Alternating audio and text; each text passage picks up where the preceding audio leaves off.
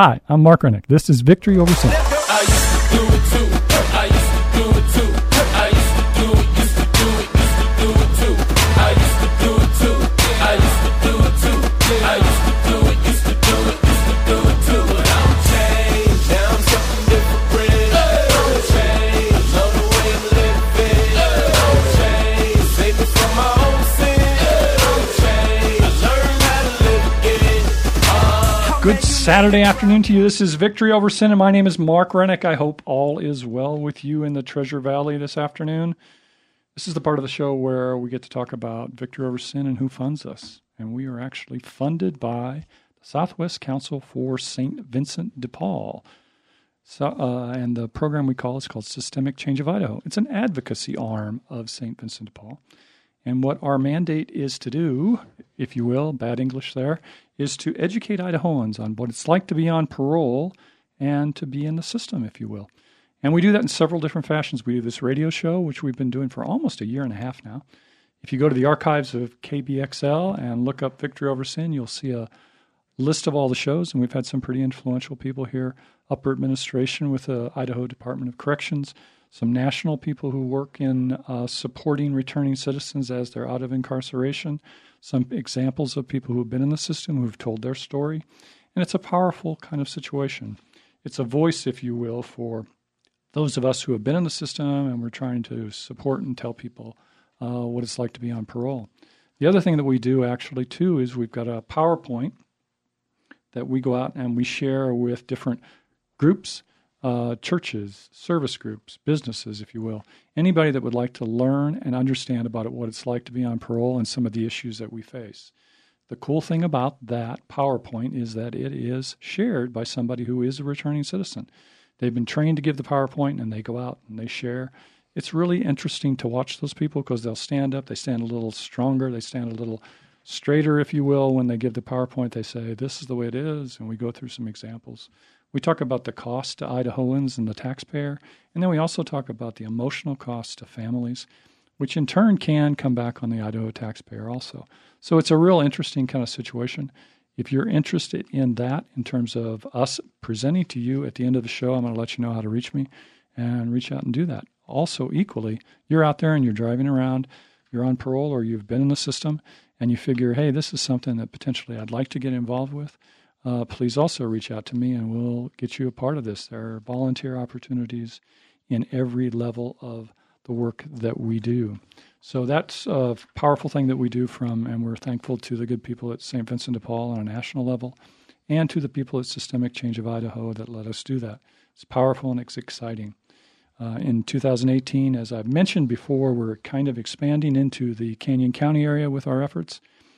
Currently, we offer a one-stop kind of situation for people who are walking out of incarceration that first day. And we ask them to come to our offices at 963 South Orchard, Suite 101, and we give them a clothing voucher. We offer them some support in terms of information about how to survive that first day out. That's becoming increasingly popular as we go forward.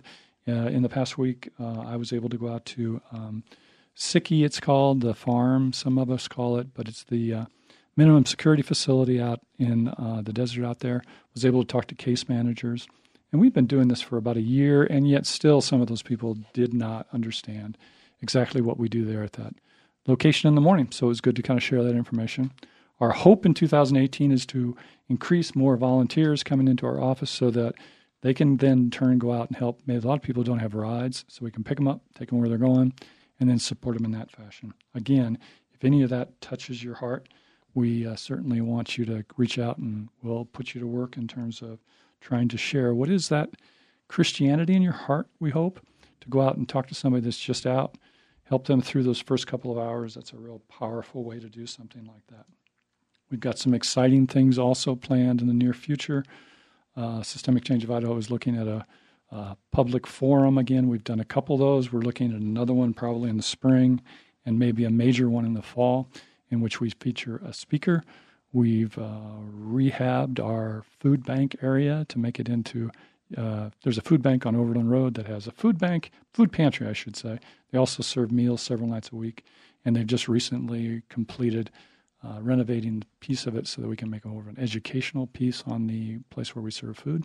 So we're looking forward to utilizing that in this capacity through Systemic Change of Idaho.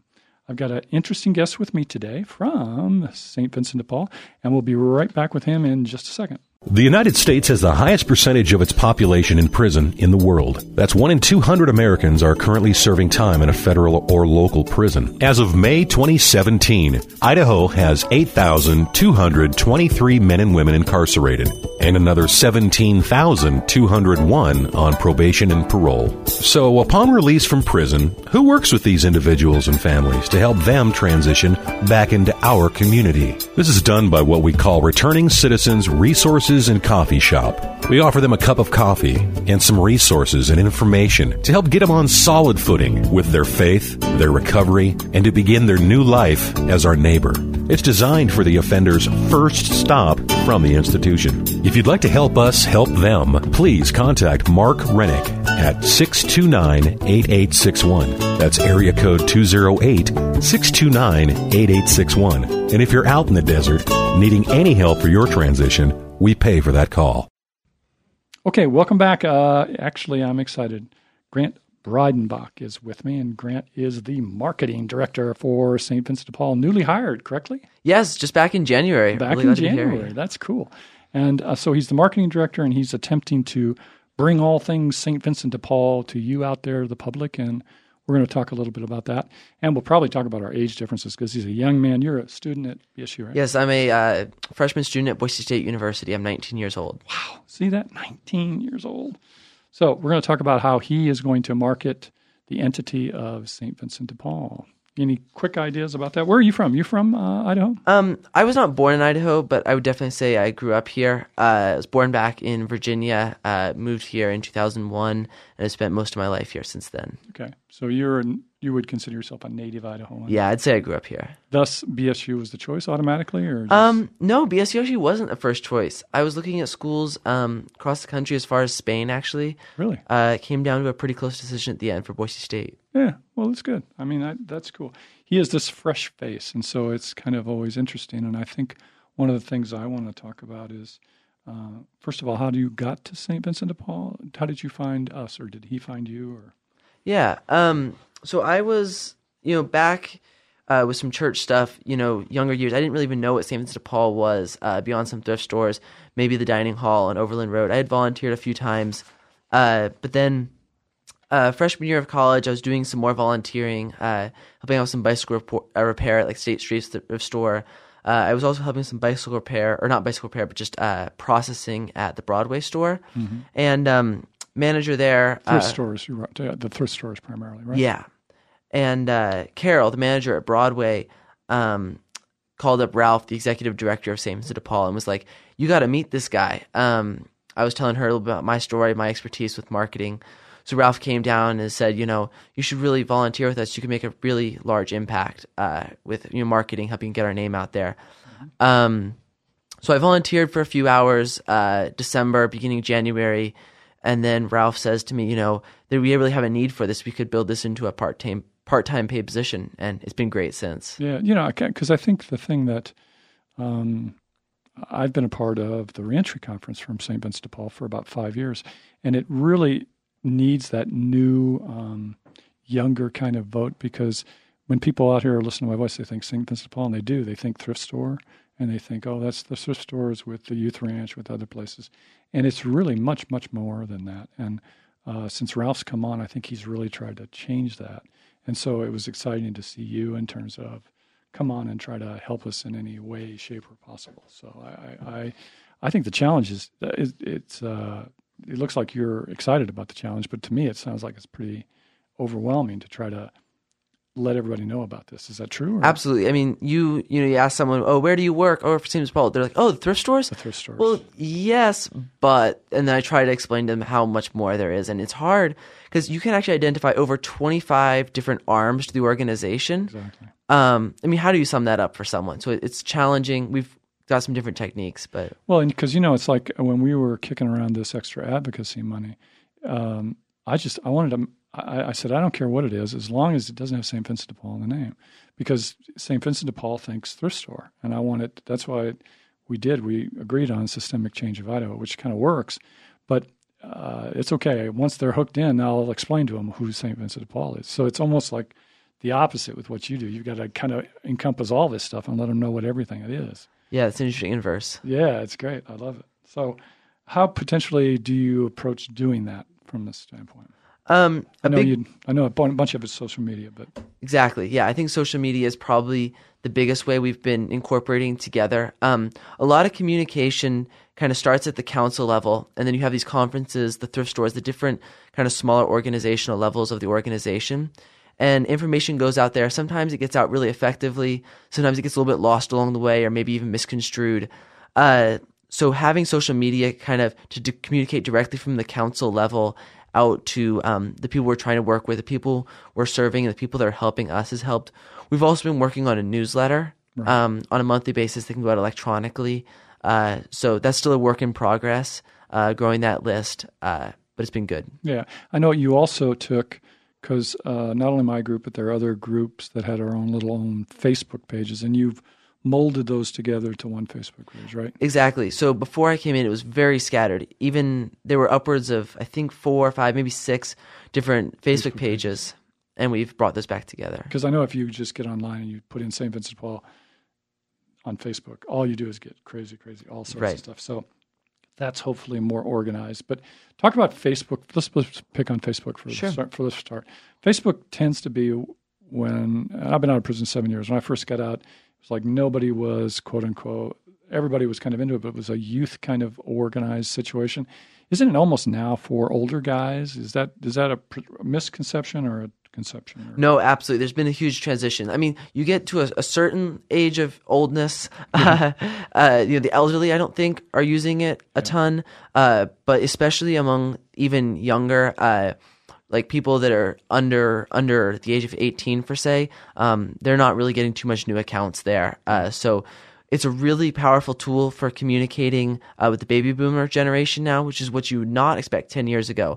But we're needing other things like Instagram to communicate better with the younger groups. Because it seems like the people who are, I know I started, and it was difficult for me, but I know the people I tried to bring on as peers, even organizations, would say, I don't have time for that. I wouldn't get. And now those are the people who are the most involved in Facebook. But you're right, it's almost like a cutoff of, you're over 40 kind of, you're on Facebook, or is there an age you think that? I think it's definitely a very gradual thing. Like, I'm still on Facebook. A lot of my friends are on Facebook, but that's not like their primary network. That's not where they go first. Yeah. So, so I know that I have had to graduate because I'm responsible for this as well as another nonprofit. But I've kind of gotten hooked into that. I like it. And so in terms of trying to represent topics and media and stuff like that. So I've graduated to Instagram. I've heard, tell me about Instagram, how would the best way to utilize Instagram would be.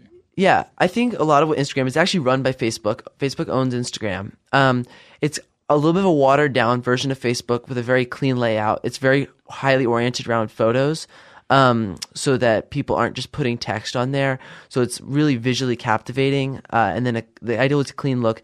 One problem with it is that you don't have as much variety to what you can post. You don't have as much control over it.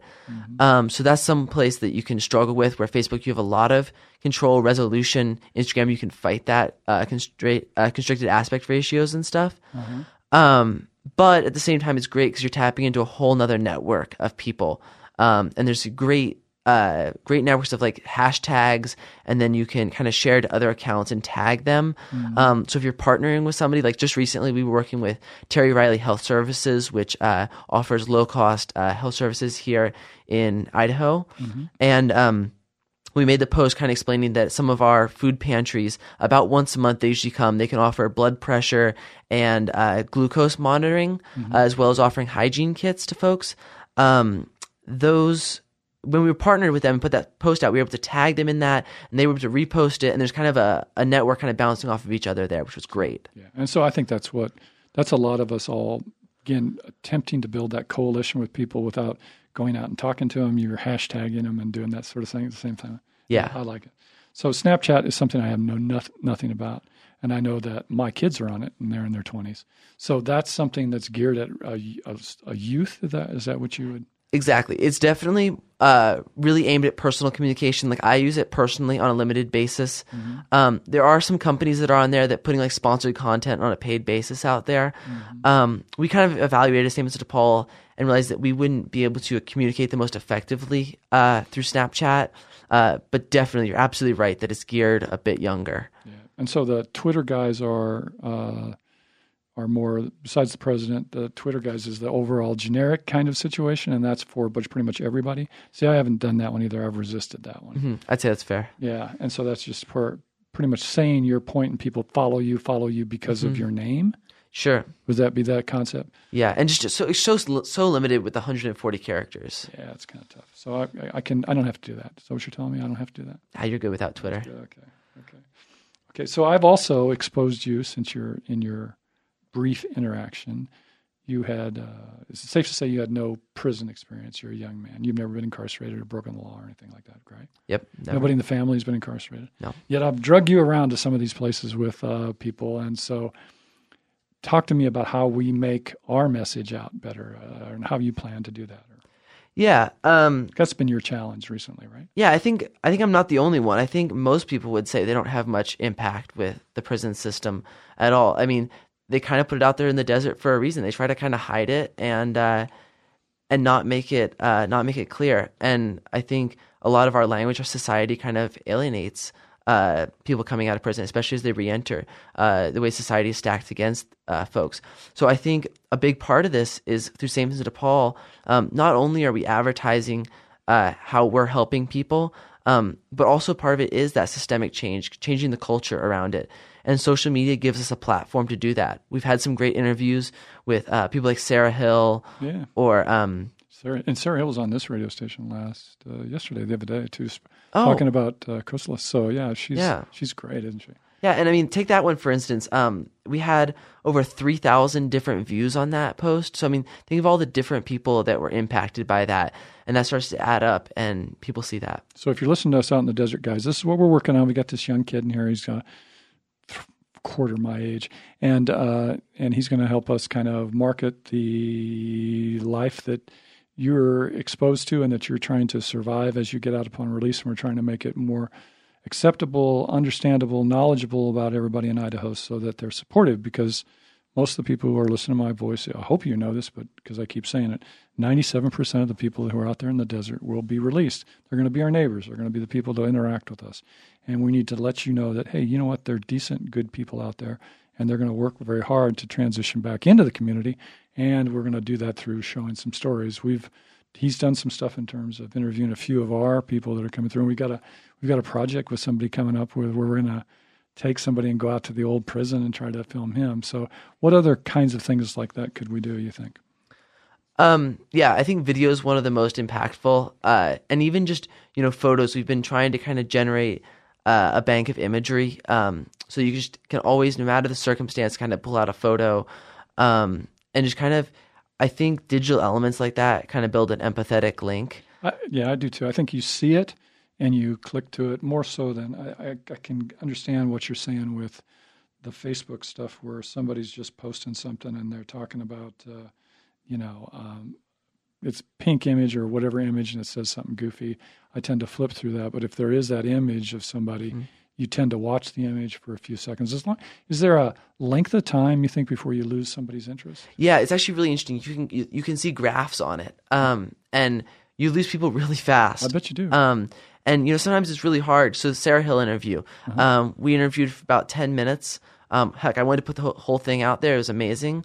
I was really only able to cut it down to about 3 minutes, and it needs to be shorter, but I just couldn't chop her story anymore because it's such a powerful story. But about a minute is your target. Instagram, for instance, actually won't even let you go over a minute. They'll cut you off at a minute. Snapchat, 10 seconds. Really? So these are very fast-paced. People's attention spans are practically non-existent. But another big part of it is kind of a transition from it's really easy. So you see a lot of shared content out of there. It's out of Facebook? Yeah, Facebook. Okay. Not as much on Instagram, but especially Facebook. You get a little bit of reposting on Instagram. But Facebook is super easy. There's a humongous button to share. It's easy. Sometimes it's really good, especially if you're partnering with another organization. But something we've been trying, same as DePaul, is to be generating original content. And I think that's something that will kind of help set us apart. Yeah, I know that's what I try to do too. Is the stuff I got a couple different pages. One is my nonprofit, one is the systemic. But you try to get stuff locally on my nonprofit and nationally on the systemic kind of thing. But it's always good to be able to get something from us that's generated from us that I'm going to obviously borrow from you and move on to every other place too, because it involves us. But I think that's it. You got to have something that's local, that somebody sees it, and then with the right sort of hashtag, then make it to Instagram, right? Is that on the right line? Cool. So those are the kinds of things we're working on, guys. And we're excited about a few things. And now he's in studio. We're introducing him to all these people. So hopefully we can take some of the skills he has and maybe make them even broader, right? Yeah. Makes sense. What's the next kinds of exciting things happening at St. Vincent de Paul? You got some stuff coming up that we want to talk about for them, right? Yeah. So got a couple of cool things coming up. So right now, here soon, we've got the Idaho Gives campaign. Go check us out there. Has a little bit of our story, and it's a great way to help us out here as we move forward. But one of the really big things we're focusing on is our annual benefit night. So it's called Summerfest. It's in late June. You can get a table out there. And where is it this year? Holy Apostles Catholic Church. And it's going to be a great evening, live music, all sorts of raffles, great dinner, wine. There's a car, too. Yeah, the car is a really cool thing. Yeah, that's right. There's a huge raffle. Only 500 tickets, $100 a ticket, and you could win a 2018 Subaru Forester. The MSRP on that car is a little bit over $28,000. You don't have to be present to win or anything. I mean, the fact that you could buy a ticket for $100 and walk away with a brand new car, it's awesome. And it's what a great way to support St. Vincent de Paul in the process. Yeah, absolutely. And I think, too, that we've tried that, I mean, since I've been associated with them over the years. We tried different picnic kinds of stuff and different ones at Bishop Kelly, I know, and some of them relative success. But I think this venue is something I think that will really work out there at this time. So, yeah, that's exciting to hear. It's going to be awesome. I encourage everybody to come out there, dancing under the stars. Bands and stuff like that, too. Oh, yeah. They're new. It's going to be great live music. And that's a nice area out there. So, yeah, that looks to be a success. Anything else that's new and exciting and happening at St. Vincent? You know, the thing that I can comment for, well, maybe you can't comment on it, but there's a different energy at the office. Do you sense that? You've come into it new, so you see all the new people, but we really do have a new approach, I would say, that I think you're coming on to be a part of in terms of new staff, new energies, new directions for St. Vincent de Paul. And I think I'm happy that you're coming on to kind of help us. I think you're totally right. Like, it's an amazing group of people working with at St. Vincent de Paul. It's not that they weren't before. They were great before. But I think there's we'll give some credit to Ralph, who's been on the show. Ralph May is the executive director. I'll do that easily. He's come on, and we've seen a direction in which he's laying out a format where everybody actually can grow in a real, I hate to use the word systemic, but in a systemic sort of way, that the energy grows so it can get the recognition that they've been doing behind the scenes for a long period of time. Yeah. I mean, this work's been happening for a long time, but I think this a little bit ties into my position too. Now people are finding out about this. We're getting the word out there, and I think that's just one part. People are really excited. So here is one thing we're doing new. In our dining hall in the Overland area, we're actually starting a new education center. Construction's already underway. We're going to be teaching some classes there, some solid life skills, and being able to do that. So moving that place forwards, it's just super exciting. Yeah, no, I kind of mentioned that a little bit of that in the opening too. That is really going to be something that, if I implied in the opening it's just for people out of incarceration, that's not the case, because there's a population that utilizes that meal service that's free several nights a week, and we hope to incorporate the entire community with that, because the skill set that people coming out of incarceration need to be supported by in terms of life skills and education stuff is certainly available to the entire community. And that's what's exciting about that revamp. It's going to be in a better spot too. So you're right. I'm glad you brought that up. Where is Grant going when he completes his degree, or where is he headed? Does he have a dream, or? I don't know exactly. I'm double majoring in entrepreneurship management and marketing. Up until I get that degree, I'm sure I'll be with St. Vincent de Paul. I couldn't see myself anywhere else. And then, long run, I think a perfect perfect kind of world, it would be kind of getting on the ground floor of a new company that's starting, helping them market and probably launching a product on a national, international level.